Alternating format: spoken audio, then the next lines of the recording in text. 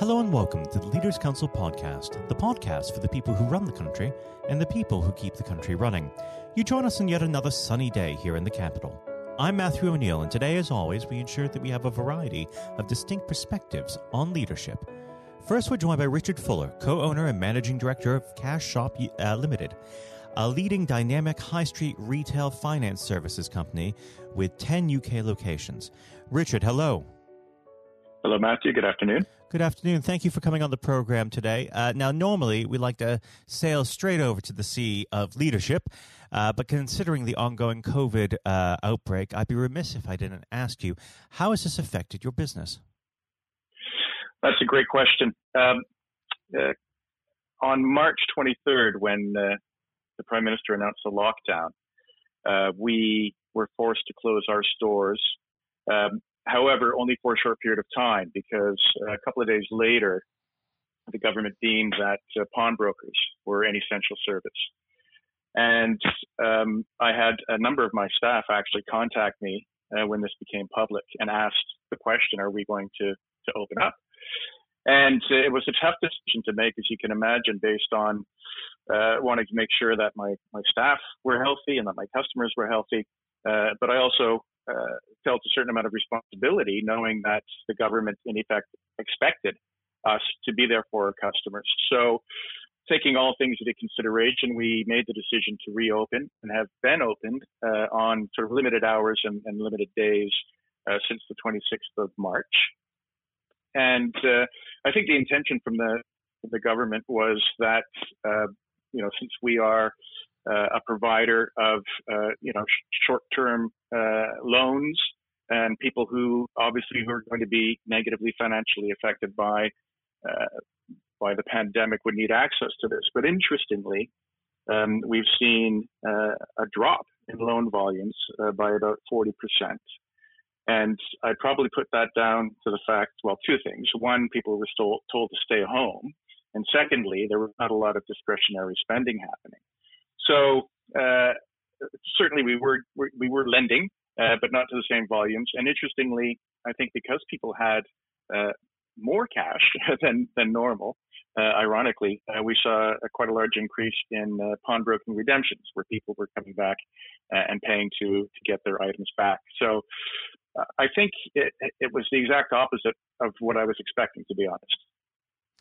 Now, of course, it's fantastic that you're able to provide that service and operate, but what sort of precautions have you put into place in your locations to protect your staff and your customers? Yeah, I'd like to think we were fairly far ahead of the curve in that regard. From the day we reopened, we had a notice up on our website explaining to customers that we wouldn't allow more than 2 customers in the lobby at any one time. And all of the stores are big enough to ensure that there'd be at least a 2-meter space between the customers. We had an organized queuing system outside of the stores as well. We limited the number of staff that we employed in any location at any one time for all the same reasons. And, touch wood, despite having been virtually uninterrupted in our operations since the beginning of the pandemic, we've had none of our employees become ill with the virus, and long may that continue.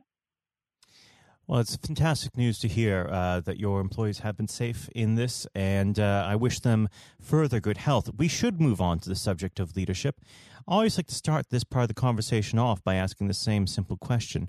What does the word leader mean to you? It's a very simple and yet complicated question, I think. To me, I think the number one quality of leader is integrity. And I would like to think that over the course of the last 10 years that Cash Shop has been operating, I've chosen to approach what has sort of commonly been perceived as an industry that may be taking advantage of people in a desperate situation.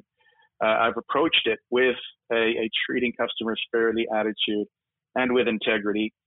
We have a large number of staff who have been with us for a number of years.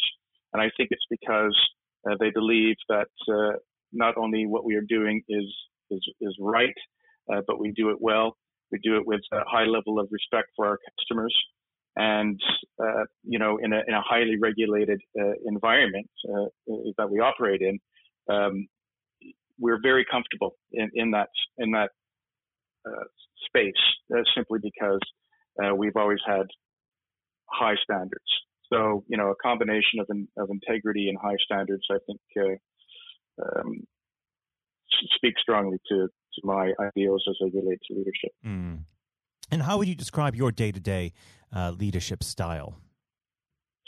Well, I certainly have, and it sounds like a bit of a cliche, but I have an open door policy. I think, and I've made it clear to all my members of staff, whether those at the front line or some of the senior management team, that I don't know all the answers. And so what I try to do is surround myself with the best people that I can. And I like to think that that my style is very high touch. I think that one of the core strengths of any business is communication, effective and clear communication at all levels. I always try to explain the why behind we do things. I'm always open to be challenged by members of staff, and always encourage people to make suggestions to try to improve the business. Mm. Now, when it comes to your personal leadership style, do you believe this was developed organically, or did you have a role model who instilled this format in you? Yeah, another great question. I've had a couple of bosses over the years who I've been able to cherry pick, if you will, certain qualities. Nobody's perfect, of course, but what I've always tried to do is pull the best from certain individuals. There was a gentleman who I worked for who was a sort of typical alpha male, and he was American actually. And his style, in a lot of ways, didn't fit here in the UK. Me being Canadian, I sort of felt I had a better understanding of him, but also understanding well how he was perceived within the UK. But what I was able to pull from him was the fact that he had extremely high standards, and he had an incredible passion for the business. And I've always taken that high level of expectation and standards with me wherever I've been. Now, do you feel that the role of a leader within a business has changed within the last decade? Yes, I do. Again, not to sound too cliched, but I think people's emotional intelligence needs to come to the fore more. I think the issue of mental illness has certainly become more prevalent. I think that work environments are a lot more stressful, perhaps, than they used to be. And I think employers and leaders need to show a lot of empathy towards their staff and a lot of understanding around those things that may be affecting them, not only within work, but also outside of work. And being able to foster a culture where people feel they can trust that their employer will be there to support them. So I think that's probably the biggest change. Now, unfortunately, our time together is drawing to its close. But before I let you go, what does the next 12 months have in store for Cash Shop Limited? Well, I think what COVID-19 has done is forced us to think outside of the box. We've always sort of envisioned ourselves as almost the neighborhood bank in a way. Being a high street operator, I've always sort of put my energy towards the bricks and mortar aspect of it. But I found certainly recently that we may need to look a little further afield and come up with online-based solutions to serve our customers, not only locally within the markets that we serve, but also more broadly throughout the UK. And we actually just this week have launched an online pawnbroking service. Well, which is very new for us. I wish you the best of luck in that endeavor, and I'd love to hear more about it at another point. Unfortunately, the last grain of sand has fallen through the glass. And Richard, I must thank you again for coming on the show, and please do come back soon. Thank you. Thank you. That was Richard Fuller, co-owner and managing director of Cash Shop Limited. And now, if you haven't heard it before, is Jonathan White's exclusive interview with Sir Geoff Hurst. We're now joined, though, by former England footballer and still the only man to score a hat-trick in a World Cup final, Sir Geoff Hurst. Thank you very much for coming on today. You're welcome. You're welcome. Good afternoon. And perhaps I should start and get it over and done with. I know you must be bored with it, and you've probably been asked 1,000 times. But when you got out for a duck playing for Essex, Geoff, what was going through your head at the time? Well, of course, that's not one of the most asked questions I get. Oh, there are one or two people who are very familiar who do Google me, who realise that I did score nothing for Essex. My only game for Essex first team when we played against Lancashire in Liverpool, a place called Egbert in Liverpool. Many, many years ago, 1962, I think that was. So I didn't, I didn't really feel it at the time. It was lucky to be playing, I guess. There were one or two injuries. But the problem that I had was really messing about between the two sports. That was very detrimental to me over that period of time, being stuck between the two sports. And I think for those that don't know, there's another world that might exist where Sir Geoff Hurst was a first-class cricketer and not perhaps a footballer. But whether it's business or cricket or football, obviously the importance of leadership, it can't be understated, no matter what form that comes in. When you were at West Ham, Geoff, and when Ron Greenwood first came along, he made obviously some pretty radical changes. Was this a man that genuinely inspired confidence the first time you'd meet him? Absolutely. I mean, he was simply a fantastic coach or teacher, if you like, at football. And the quite always mentioned when we talk about Ron Greenwood, Harry Redknapp, who was played under him and has been very successful as a player and the manager over many, many, many years. He's come across many coaches, of course, and managers during his time over the years, I guess. He would still say that Ron Greenwood is the best coach he'd worked with. So you're very fortunate. I think you think you're lucky when you come across, if you have a great teacher at school and a great coach as we had in Ron Greenwood, and of course a great manager in Sir Alf Ramsey. So to come across people like that, of that calibre, can have a huge influence on your career, of course, and then your life. And that's quite purely the case. Absolutely. And in those early days at West Ham, with a manager like Ron there, it's also important to have confidence with your other players, and of course they become your friends. Who did you look at the time when to inspire confidence in yourself? Was it Peters? I think probably. Well, I was very fortunate to play with the calibre of the players I did. Again, extremely fortunate to play with the captain of England and West Ham, and Martin Peters, who was a fantastic player. And as far as Martin's concerned, I think sometimes he didn't quite get the recognition he deserved and what a wonderful player he was. In terms of inspiring confidence, I always probably say that the biggest influence for me, I guess, would be the captain, Bob Moore. Although he was only about 8 months older than me, he graduated through the system probably 3 or 4 years earlier. He played for England in 62, 4 years before the final when I played. And so he was more, looked upon him more as a senior player, if you like, not as a guy with the same age group as me. And I looked at how he trained, how he acted, how he behaved, and how he played. And so he would say, I would also say he was a big influence on me. One thing I would say about leadership, what I do understand clearly in all walks of life, leadership is at the top, is absolutely vital for a business, a football team, in any walk of life to be successful. And it's quite evident. I was in the motor trade for a long time as well, selling car warranties to car dealerships. And you could almost tell when you walked into the business, many of the car dealerships, you could almost tell from the moment you walked in by initial reaction, people came and welcomed you, that the business was well run or conversely not well run at all. And so I understand the value and quality of leadership. And that's why I'm very fortunate to be involved in my career in those early days with two great leaders in Ron Greenwood and Alf Ramsey.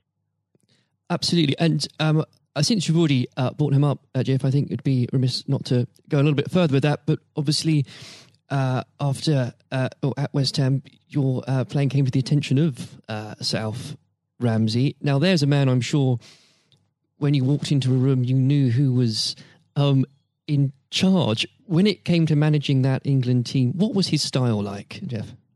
Well, the first thing I say about Alf Ramsey, he's probably over my life the most powerful influence who had on me as a person. Naturally, it happens to an extent because he's got your whole career in his hand. Whether he picks you for England or he doesn't pick you, it can have a great impact on your career and, of course, your life. But in that era, I was involved for 6 or 7 years. It was quite clear who was the boss. He was quite very, very strict. Probably at a time, maybe overly strict, but at a time you probably wouldn't necessarily get away with it in today's football because it's changed dramatically in how you deal with players then and players now. But he was the most powerful man I came across, and very few people. And he was quite ruthless in getting people out who didn't want to be part of a group, part of a team. It is important that if you've got a group of people, and that's in any walk of life, they're all singing off the same hymn sheet, and you don't have anybody that's griping or moaning about the system. And if you've got people like that in your organisation, one thing I have learned, and I've taken it on in my life, my family, you've got somebody in the group that doesn't want to be part of it, you get them out. And Alf, I think, was quite ruthless with that in his staff. And I think that's one of the most serious things I think I've learnt over a long period of time. And is there, do you think, a specific moment, I'm sure there's probably dozens, but is there a specific moment, if you could perhaps pick right now, that did show those qualities in Sir Alf so sharply? Yes, I think for me, certainly, I think there are instances of players who you thought would be in the team, or certainly in the squad, and surprisingly they were not. There was no necessary reason for it, but looking back, I do think perhaps they were people that Alf didn't think wanted to be part of a group. So that's for me. In terms of my personal view, I think that it looked prior to the World Cup that I was going to be playing in it only a few games before. I was playing, and I played with Jimmy Greaves in a game against Yugoslavia only a couple of months before the final. And it looked at that stage as if I was going to be playing in the team. But in a couple of more friendly games before the final in Poland and Norway, I think, and Denmark, I played 2 of the 4 games, and I probably didn't quite replicate my form that I'd been showing at West Ham and in the early couple of games for England. And he left me out in the first game of the World Cup against Uruguay. He started off with Jimmy Greaves and Roger Hunt.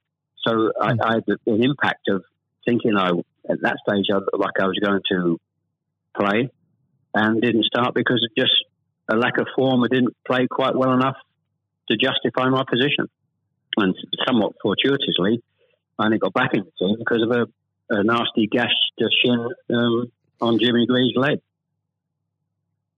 And I think what you've said there, Jeff, actually does sum that up really well. And more than that, whilst it's important to have that someone in charge with those qualities, it's almost useless if there isn't a strong and unified team behind them. And there really must have been moments, Jeff, maybe there weren't, but let us know, in that 66 competition, the prolonged pressure on all of you, the weight of a nation, did it get to you? Oh, not for me personally, no. I think, and I don't, not for me, not for a second. I think I was just happy to be involved in the squad initially. Not at all. You're not aware of the magnitude of the occasion, really, looking back out. So I never really felt, people talk about pressure a lot, and it's there, and people talk about it in life. I didn't really necessarily feel any great pressure during the time I was there. And what is also important to say about Alf Ramsey, the people he left behind that were left in the squad after he moved 1 or 2 players out, the squad were a bunch of very hard-nosed, professional, top-quality people. And that was, again, the leadership that Al showed. He got people in together that were very, very strong personally. And I think that was part of the success we had. We were I always describe our group as hard-nosed professionals. We have some great players, but overall they were great hard-nosed professional players and great quality people who we've kept in contact with, over the years. And Jeff, I've got to ask, and I'm not making this up, I've genuinely heard that people do ask you whether or not you realise there were people on the pitch at that moment. I imagine you were busy on something else. Well, I did some theatre shows last year. They've gone fairly well, and we're going to do a series of theatre shows, in fact, starting this week, over the next 2 or 3 months. And at the end of the theatre shows, we have about 20 minutes where we allow the people in the audience to ask questions. And I won't mention both. They're too long to talk about both questions. The other one's a really stupid one. It's too long for me to tell you. It's absolutely ridiculous. But the other ridiculous question I get asked, did I realise there were people on the pitch? And of course I jokingly say, yes, I was just about to shoot to score the goal. And I looked round, put my foot on the ball and looked round for a little while and said, oh dear, there are 6 or 7 people running on the pitch. So I've been asked that once at one of the theatre shows. So I make a joke about that and saying, yes, I put my foot on the ball and waited to just have a glance round, Maybe it does prove there are things such as stupid questions, really. Oh, yeah, there certainly are. I've got another one which I won't bore you with. It's too long to tell you. I was in a Jersey, or Channel Line, Jersey or Guernsey, 2 or 3 years ago, and most stupid, irrelevant questions, absolutely nothing to do with football whatsoever, which was absolutely, but I can use that now because it is quite funny.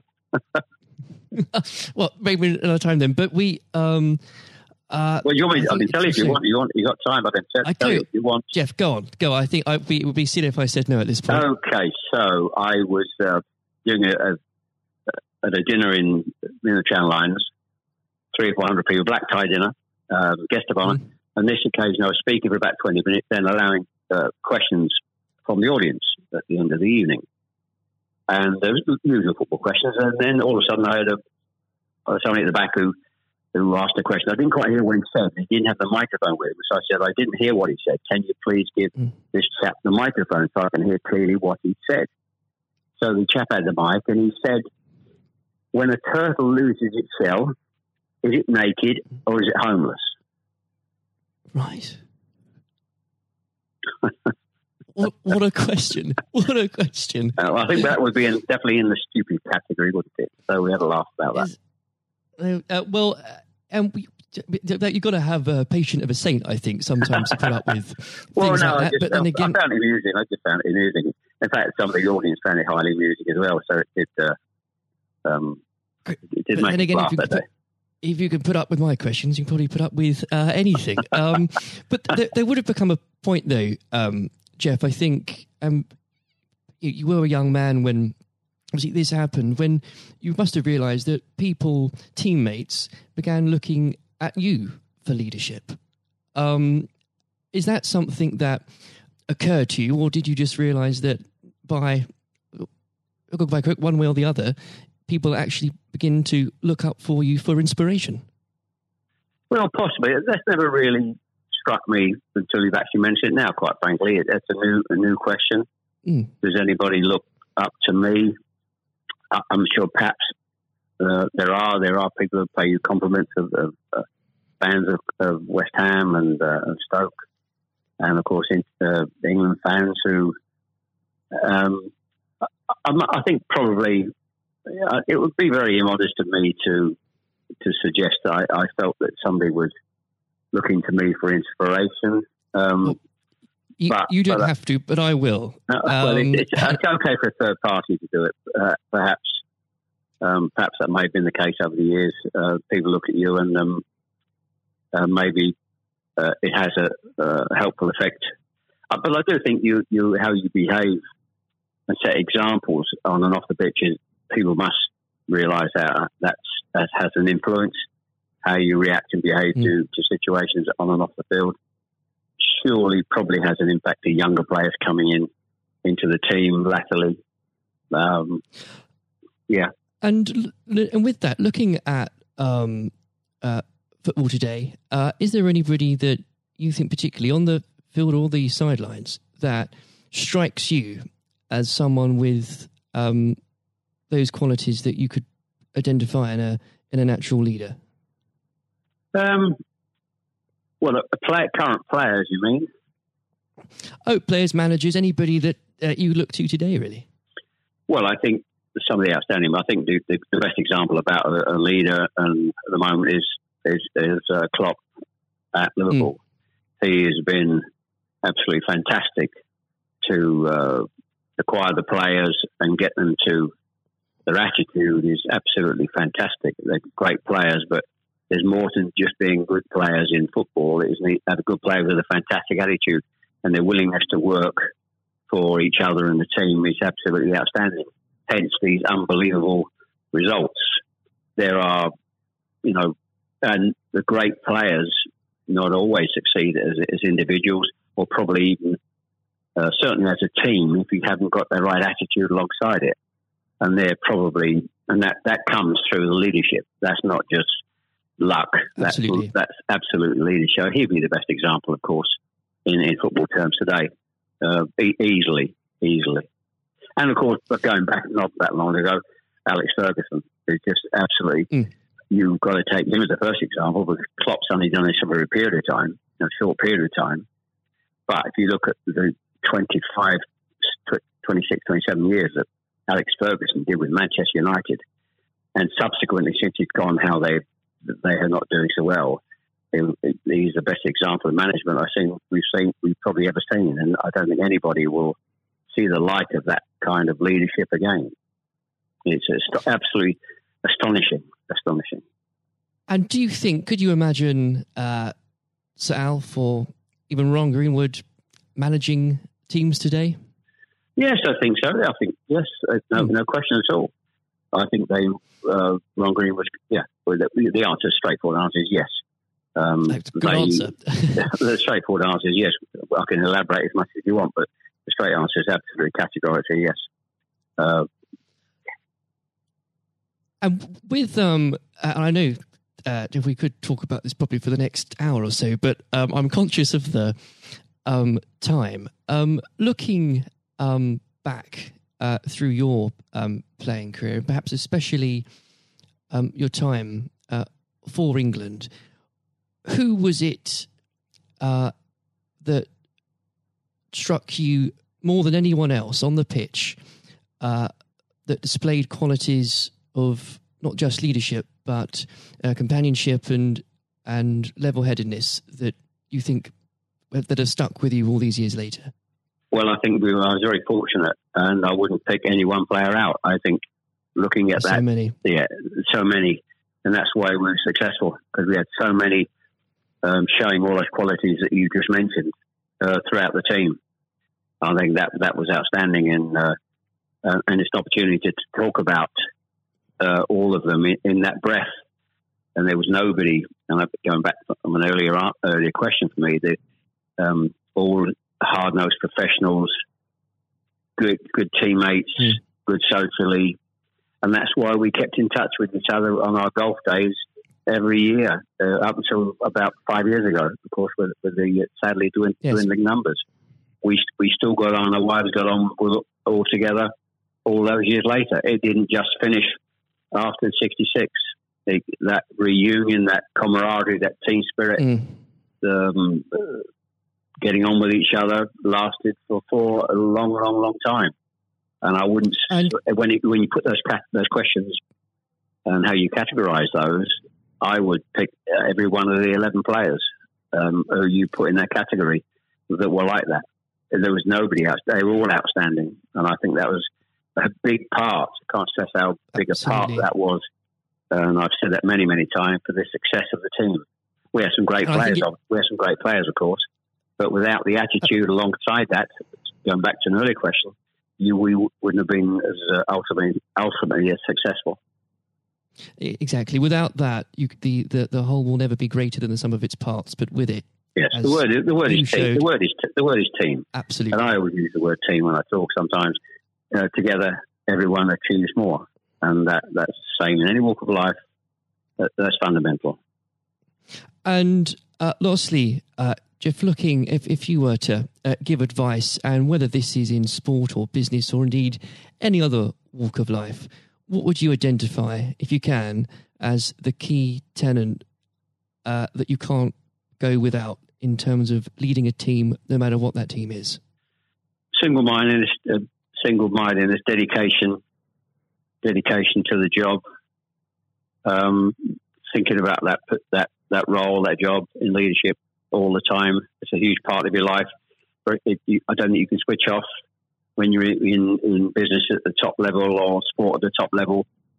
You may, have a couple of weeks holiday, but I'm even sure if these top managers and leaders in all walks of life are away on holiday on a beach somewhere warm, I'm sure they will not switch off for 2 weeks and completely not think about their role as the boss of an organisation. And I think you're completely focused. You're always thinking about things, thinking about improvements, and it's just dedication and tuning your life to being successful.